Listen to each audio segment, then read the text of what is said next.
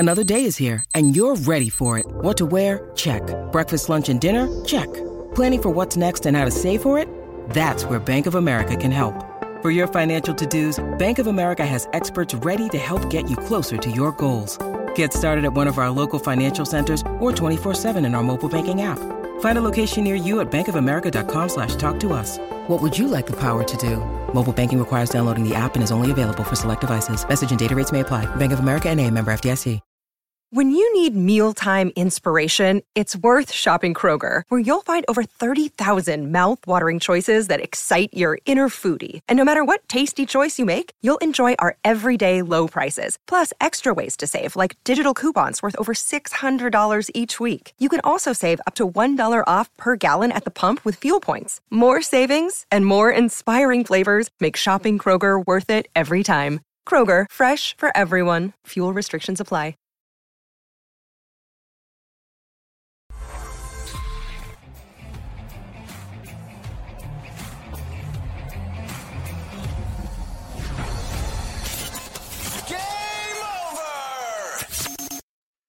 Hello, everybody. Welcome back to yet another episode of Thank God That Game Is Over, Ottawa. I am Charlie, your host for the evening. This was a game that Maud was supposed to do. Unfortunately, she's got COVID, so she's taking the night off, resting up. Hopefully, she feels better soon. So, hope we can all wish Maud a speedy recovery from being sick. So.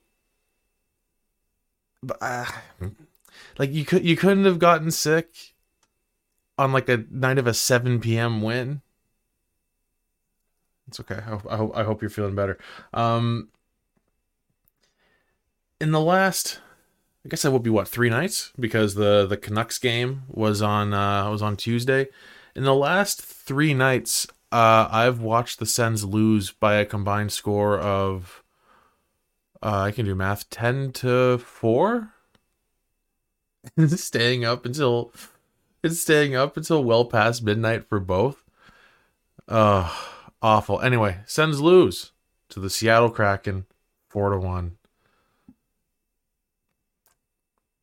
That's Sens hockey, baby. That's Sens hockey. Right off the top, I'm going to start a fight. I don't want to start a fight. I tweeted out earlier tonight during the game where I wonder where all the it's the goalie that's the problem people are tonight, because 4-1 loss, one of the 4 goals being an empty netter. Like Corpus, if it weren't for Korpisalo, I know I keep saying this, if it wasn't for Korpisalo, it would be like 5-6-0. All 3 Seattle goals were just awful defensive collapses. All 3 goals, 2 of them being breakaways, all 3 goals were a result of someone being in front of the net completely on their own, uncontested. The first goal being, I don't know if I want to rank them. I was going to say the first goal being the worst one, but the first goal was a result of 2 awful turnovers. Majority of the night, the pairings were Chychrun with Sanderson and Shabbat with Zub, but for whatever reason, on that first goal in the first period, it was Chychrun and Shabbat out on the ice together. Chychrun was trying to pass it to a forward, and it was blocked by, I don't remember who that would have been. I don't know if it was Bjorkstrand or not, but Chychrun's trying to pass it up to a forward, sort of around the defensive blue line, and the pass is blocked by the only Seattle player within 30 feet in any direction. And then he fires it wide. There's a puck battle in the corner. Shabbat loses that puck battle despite the fact that there are 3 Sens players sort of in that corner. 1 Seattle player there wins that puck battle, finds the open man, fires on net. Then there's a rebound, and then I think, was that first goal? Was that Gord? Was that Yanni Gord? Let me double check here. Yeah, so Yanni Gord. Then he cuts in front of the net, gets that rebound, pots it in there. completely uncontested from the defense. And it doesn't even matter if Gord had even just flown in like that, because there was another Kraken player alone next to Korpisalo, just a little bit further to Korpisalo's right. So even if Gord hadn't flown in and gotten that loose puck, I don't doubt that whoever that was parked in front of the net on the other side would have gotten to it as well. So completely uncontested, alone in front of the net. Then the next 2 goals that Seattle scores being breakaways, also both resulting from giveaways. That's that first of the 2 breakaway goals. The let me double check the stuff here. That Thomas Tatar breakaway, that was a result of a giveaway granted 30 seconds before. So like there's like a little bit of the whole like, well, Seattle got possession 30 seconds before from a giveaway, and then that turned into a goal. It wasn't like a direct anyway. Yeah, just so Tatar scores in that breakaway. Like all it took was the puck slipping past one defenseman on the defensive blue line, and it's a wide open zone. I think that was Shabbat who was beat there. Had the puck kind of shoved between his legs, and Zub wasn't really pinching up. He was just kind of hanging out at the blue line on the far right side, whereas Shabbat had the puck slip by him over on the left. So Tatar had a ton of room. Breakaway, fires it in. And then the last Seattle breakaway, Burakovsky, that was again like the others from a giveaway. So just a brutal turnover. So like you can look at and like, okay, so I want to circle back real quick, and then we're going to talk about other stuff. I'm done talking about the whole goalie versus defense after this one. Forsberg and Korpisalo have both underachieved, but they haven't been nearly as bad as the defense. I don't put any of the 3 goals that got past Korpisalo on him tonight. 2 breakaways, and the other one is still a goal that was allowed because a Seattle player got in tight on him, completely uncontested, getting the rebound. There's you can't blame him on any of those. So 4-1 Seattle win, 1 on the empty net, 3 goals. So out of those 4 goals, you can't blame any of them on Korpisalo. He wasn't in the net for one of them, and the other 3, like, what are you going to do? 2 breakaways and a guy going in on his own. Anyway, Parker Kelly scores the lone Sens goal. That was following 2 solid shifts of offensive, just consistent offensive pressure. Kubalik fires from the point. I think it was Kubalik, and it's kind of trickling through the crease. Kelly shoves it in. Yeah. Well, that was the game. That was the game. We're going to be talking about just general Sens problems, I think, for quite a bit of the show. A couple things of note, though, from today. One, that was Jacques Martin's 700th game as head coach of the Sens. So that's interesting. And Brady Tkachuk named the representative for the Sens going to the All-Star game. I understand why it's Brady going to the All-Star game. My personal pick from the team this year so far would be Claude Giroux. But also, like, if I'm Giroux, I want the like 10 or so days off. Like, I understand why it's Brady. Like, even if Brady wasn't having a very good season, like, he's still having a solid season. Stats wise, like he's scoring at a really great pace.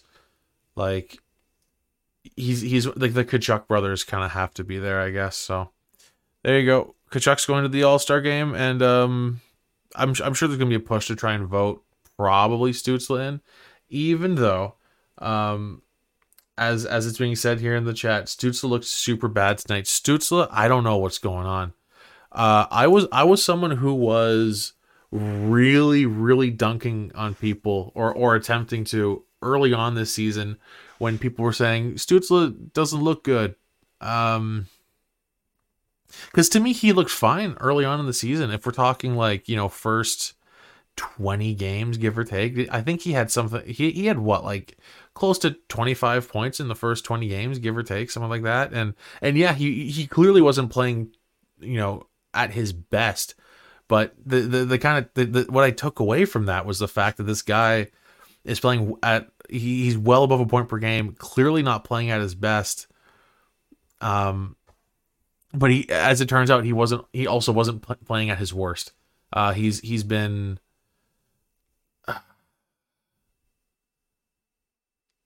he's just kind of been bad for a few games now. There's like, I don't know, I'm trying to figure out the right way to word this, because there's like tiers to it, right? He's been bad, and then there's like not good, which isn't necessarily bad, it just isn't good. So he's been not good for a good chunk of the last dozen or so games. But he's been pretty bad for the last few games. And I think we as a fan base are all in agreement that something is off with him. Like he must have some kind of injury with his wrist. He's got that taped up. He's not shooting. When he does shoot, it's not good. So I don't know. I'm back and forth right now. I have a lot of people trying to convince me to be on Team Tank. I don't have it in me. I don't have it in me to be Team Tank at this point. It's been so long since this team was good. I can't be on Team Tank. I am, however, very much on Team Indifferent. So a lot of people are mad about like the moral victory of tonight, where it looked like Ottawa was probably the better team for a majority of the game and just got burned because Seattle scored on all of Ottawa's mistakes. Fine. It's 2024. This team's been probably completely out of the playoff picture since early December, and that's with this team hardly playing in November. I'm so far past the point of getting mad about the moral victories. Not to say that that's me looking down on people who are still mad that like about the whole moral victory thing. No, you're completely right to be mad about that. I'm just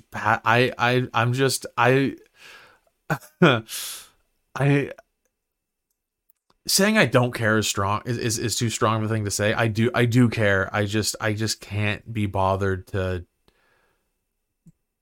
rile myself up about this team continuing to lose. They're losing. They're going to keep losing. And that's just the way that the season has been playing out and is probably going to continue playing out. So I'm not too concerned about that. It's nice that we kind of got to see a slightly better game from them.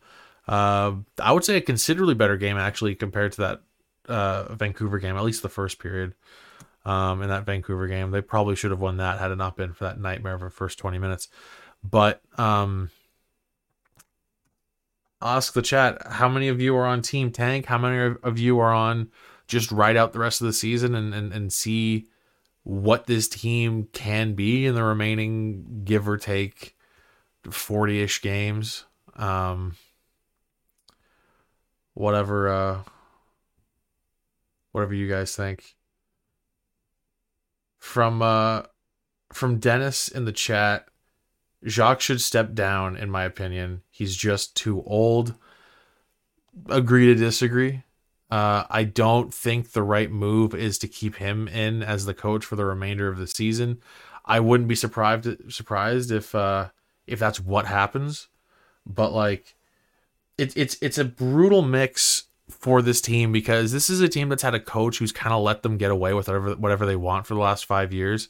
There's been like zero accountability under DJ Smith. And you could see that when it was I don't know if it was the first game that Jacques and Alfie were behind the bench, but it was one of, if not the first game, where Alfie was giving Kastelic an earful. Like Kastelic, I don't remember exactly what the play was. Either I think it was maybe Kastelic not finishing his hits, just in the defensive zone, and Alfie was just like giving him an earful, and you could see Kastelic on the bench, like looking at Alfie, like what is happening? This has never happened before. So I don't think you can look at the results under Jacques and be like, this is Jacques as a coach. This is a team that still has to take a lot of time to get rid of those bad habits and just lack of accountability built under DJ Smith from the past 5 years. So I do think it's a good idea to bring in a full-time coach, like bring in that actual permanent replacement as soon as you can. I don't know if they will, but these guys, and I mean, that's the thing too, right? Like these players know that Jacques is the interim coach. Like and like, I don't think he's too old necessarily. He's definitely among the oldest coaches ever. Suddenly being the interim coach this season, but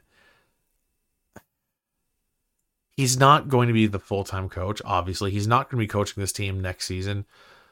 So why are these young players who are getting negative feedback and all those quotes from Jacques, fantastic quotes for the fans.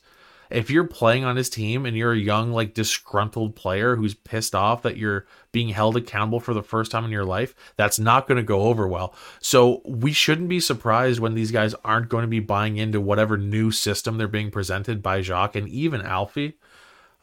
Because like, why the fuck should we care? You won't be here in a few months. So I don't think bringing in a new coach sooner is going to result in a better result for the end of the season.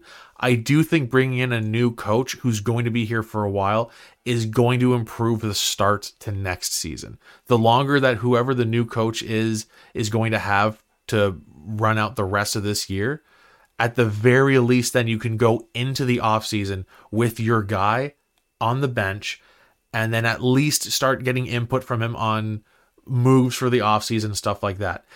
If this team is running with Jacques for the rest of the season and then they start looking for a coach, bring in a coach in mid-July, like, how is that going to help the start for next season? I think this team is in desperate need of a permanent replacement for coach, someone that will be here next year, and someone that they're going to have to be forced to buy in on, like whatever system they're trying to be sold. So, that's my weird little rambling bit on my coaching opinion. There are rumors that they're looking at a few names. I think it was Berube who has been rumored. So like, I would do that. Honestly, I think I would. I don't know. I mean, that's the thing too, right? Like the options for the coaching options mid-season are limited, to say the least. I think you're better off, or I don't know if you're better off waiting till the offseason. It depends on who they're looking for. I think you're better off waiting until the offseason if you want a longer list of options. But like, if Berube's their guy, just do it now. Just do it now. Let's see. Here we go. From Arham Productions, I'm on Ride It Out. Getting hosed for years in the draft lottery means we're due, right? Yeah, that's fair. And then Exhausted Father of Three says, Tank, the team is ruinous. They need a fresh start, a new arena perhaps. Adam Firebear says we need Talk It 2.0. This is good. A lot of opinions. And I don't know. I don't have, how do I put this? I just got over the fact that I'm okay after they lose, right? Like, I was furious through November and like majority of December when I was seeing these kinds of games. I've just gotten to the point where I'm accepting what happens, and I'm trying my best to not let it affect my mood. If I go full tank mode, then I start getting mad when they win. I can't do it. I can't handle that. I can't do it this year. I can't. So I'm in full ride it out mode. If they keep tanking and end up with a top quality pick, awesome. If they start to right the ship with the replacement in the coaching department and things start to look better, and maybe they do a couple of deadline moves, ship out any rentals and maybe make some roster changes with like changes with the next couple seasons in mind. Fine, like just do like something has to change. I don't know what the right thing to change is, but something needs to change because this team is too loaded and too filled with star power to be one of the worst teams in the league. From Exhausted Father of Three, I'd love to see the Sens playing at TD Arena while the new stadium is developed. That would be cool. It would never happen though. I mean, they're going to stick it out in Canada until the first day that you can go to a game in that new hypothetical, hopefully will eventually happen downtown arena. I'm just going to say downtown, even if it's LeBreton. People saying LeBreton's not downtown. I don't care. I grew up in Barrhaven. Okay. I grew up in Barrhaven. I have such a wide, like when I say downtown, I am casting a very wide net. To me, Little Italy is downtown, basically. The Glebe is downtown. Like it's all downtown. Like once you get to like Bronson, you're downtown as far as I'm concerned. Let's see.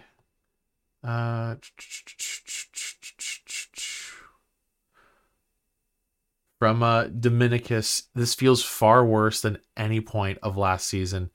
You are so correct. You are so right. And the reasoning behind that is expectations are brutal. Expectations are so rough. Around the trade deadline last year, playoffs looked doable. Right around the time they acquired Chychrun, playoffs looked like a possibility, and then they just kind of had an end of the season that was not quite as bad, but like, almost as bad as their start, and just kind of played themselves out. At one point they were like just a few points out of the playoffs with like a handful of games in hand. So would have been nice to see them sneak into the playoffs last year, but I think last year, just any success that we got to see as fans of this team felt like a bonus. This year has been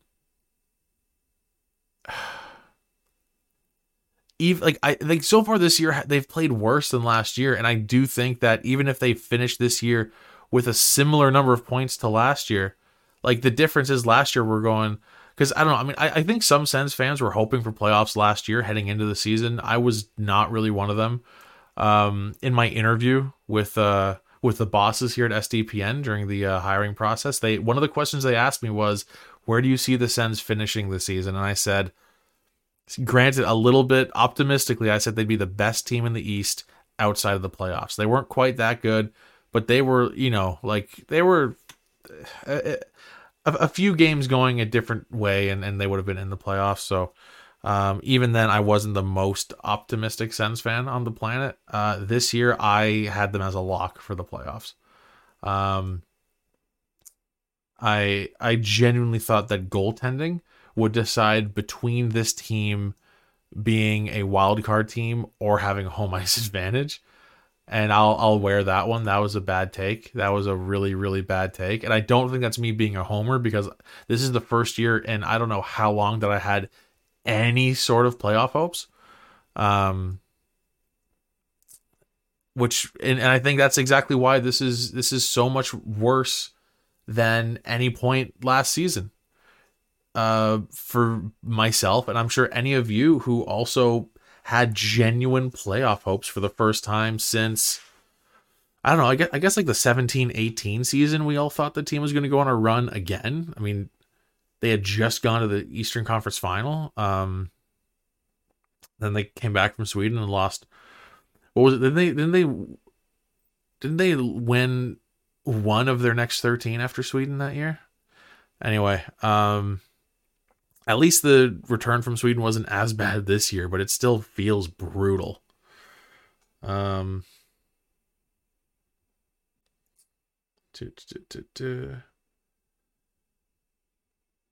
Yeah, Korpisalo is just like FML. Why did I agree to come to Canada? And it's brutal. And that, oh my god, I did say earlier that I wasn't going to talk about the whole goaltending versus defensive systems thing, but like that dude deserves, like, these guys need to be taking him out to dinner, because not even like, because I know it's usually people say something like that when it's like, wow, that goalie stole that in the game.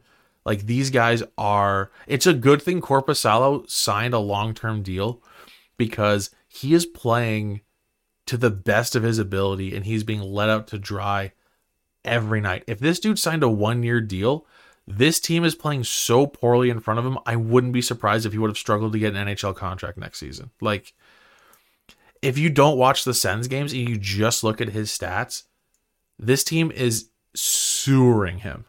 It's awful. This team needs a massive shakeup in the offseason. Yeah. The problem is I don't know what that is. I'm seeing people on Twitter saying like posting their list of like, here are my like untouchables, and then here are my like, if it's a really good offer, and then like ship out at the deadline. Like there people posting it, and I'm trying to figure like who are my untouchables on this team? And it's tough to it is tough to narrow that down. My untouchables list is probably like 4 or 5 guys, I would say. From Dennis in the chat, San Marino Pizza in Barhaven is goated. I've actually never had the pizza from San Marino. I've only ever gotten food from San Marino one time. I was at a friend's house. I don't know when this was, in high school, and her mom was like, "Hey, we're ordering San Marino from San Marino. Here's the menu. Get what you want." And I didn't order pizza. I got a pizza sub.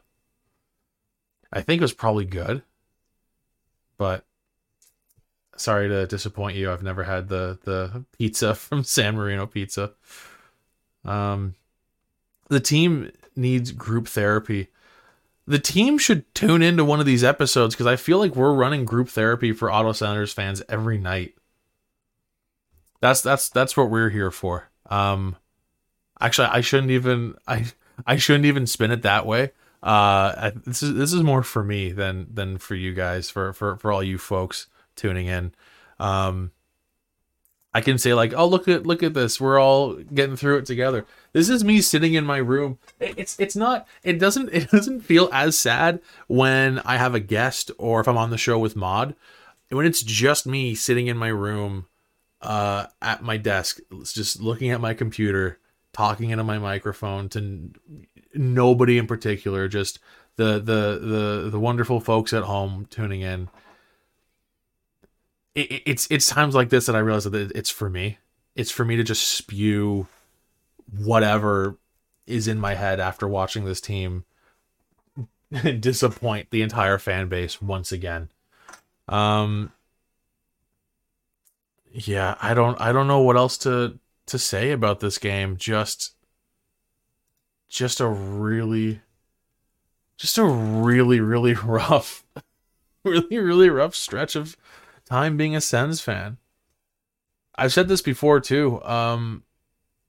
This says a lot given how last season went, and also how the current offseason is going. But I'm a diehard Toronto Blue Jays fan, and last season was painful, very painful. This offseason is maybe even more painful than last season was. The Sens have me counting down the days until the baseball season starts again. It's not good. It's It's really not good. It's pretty rough. So, I think with that, we'll call it. We're going to do a short one tonight. It's 1 a.m. Not a whole lot left to talk about with this one. So I think we're just going to call it there. I usually try to aim for closer to like, 45 minutes or an hour, but there's nothing left to talk about for this game. That's it. We'll just leave it. There's going to be a lot more to talk about in the coming games because we have some interesting matchups. So before I go, I will kind of preview the next couple of episodes of Game Over that you can find myself or Mod doing.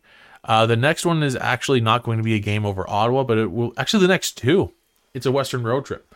The next two games you won't be seeing Game Over. Here we go, Ottawa down. I nailed it. Game Over Ottawa down there.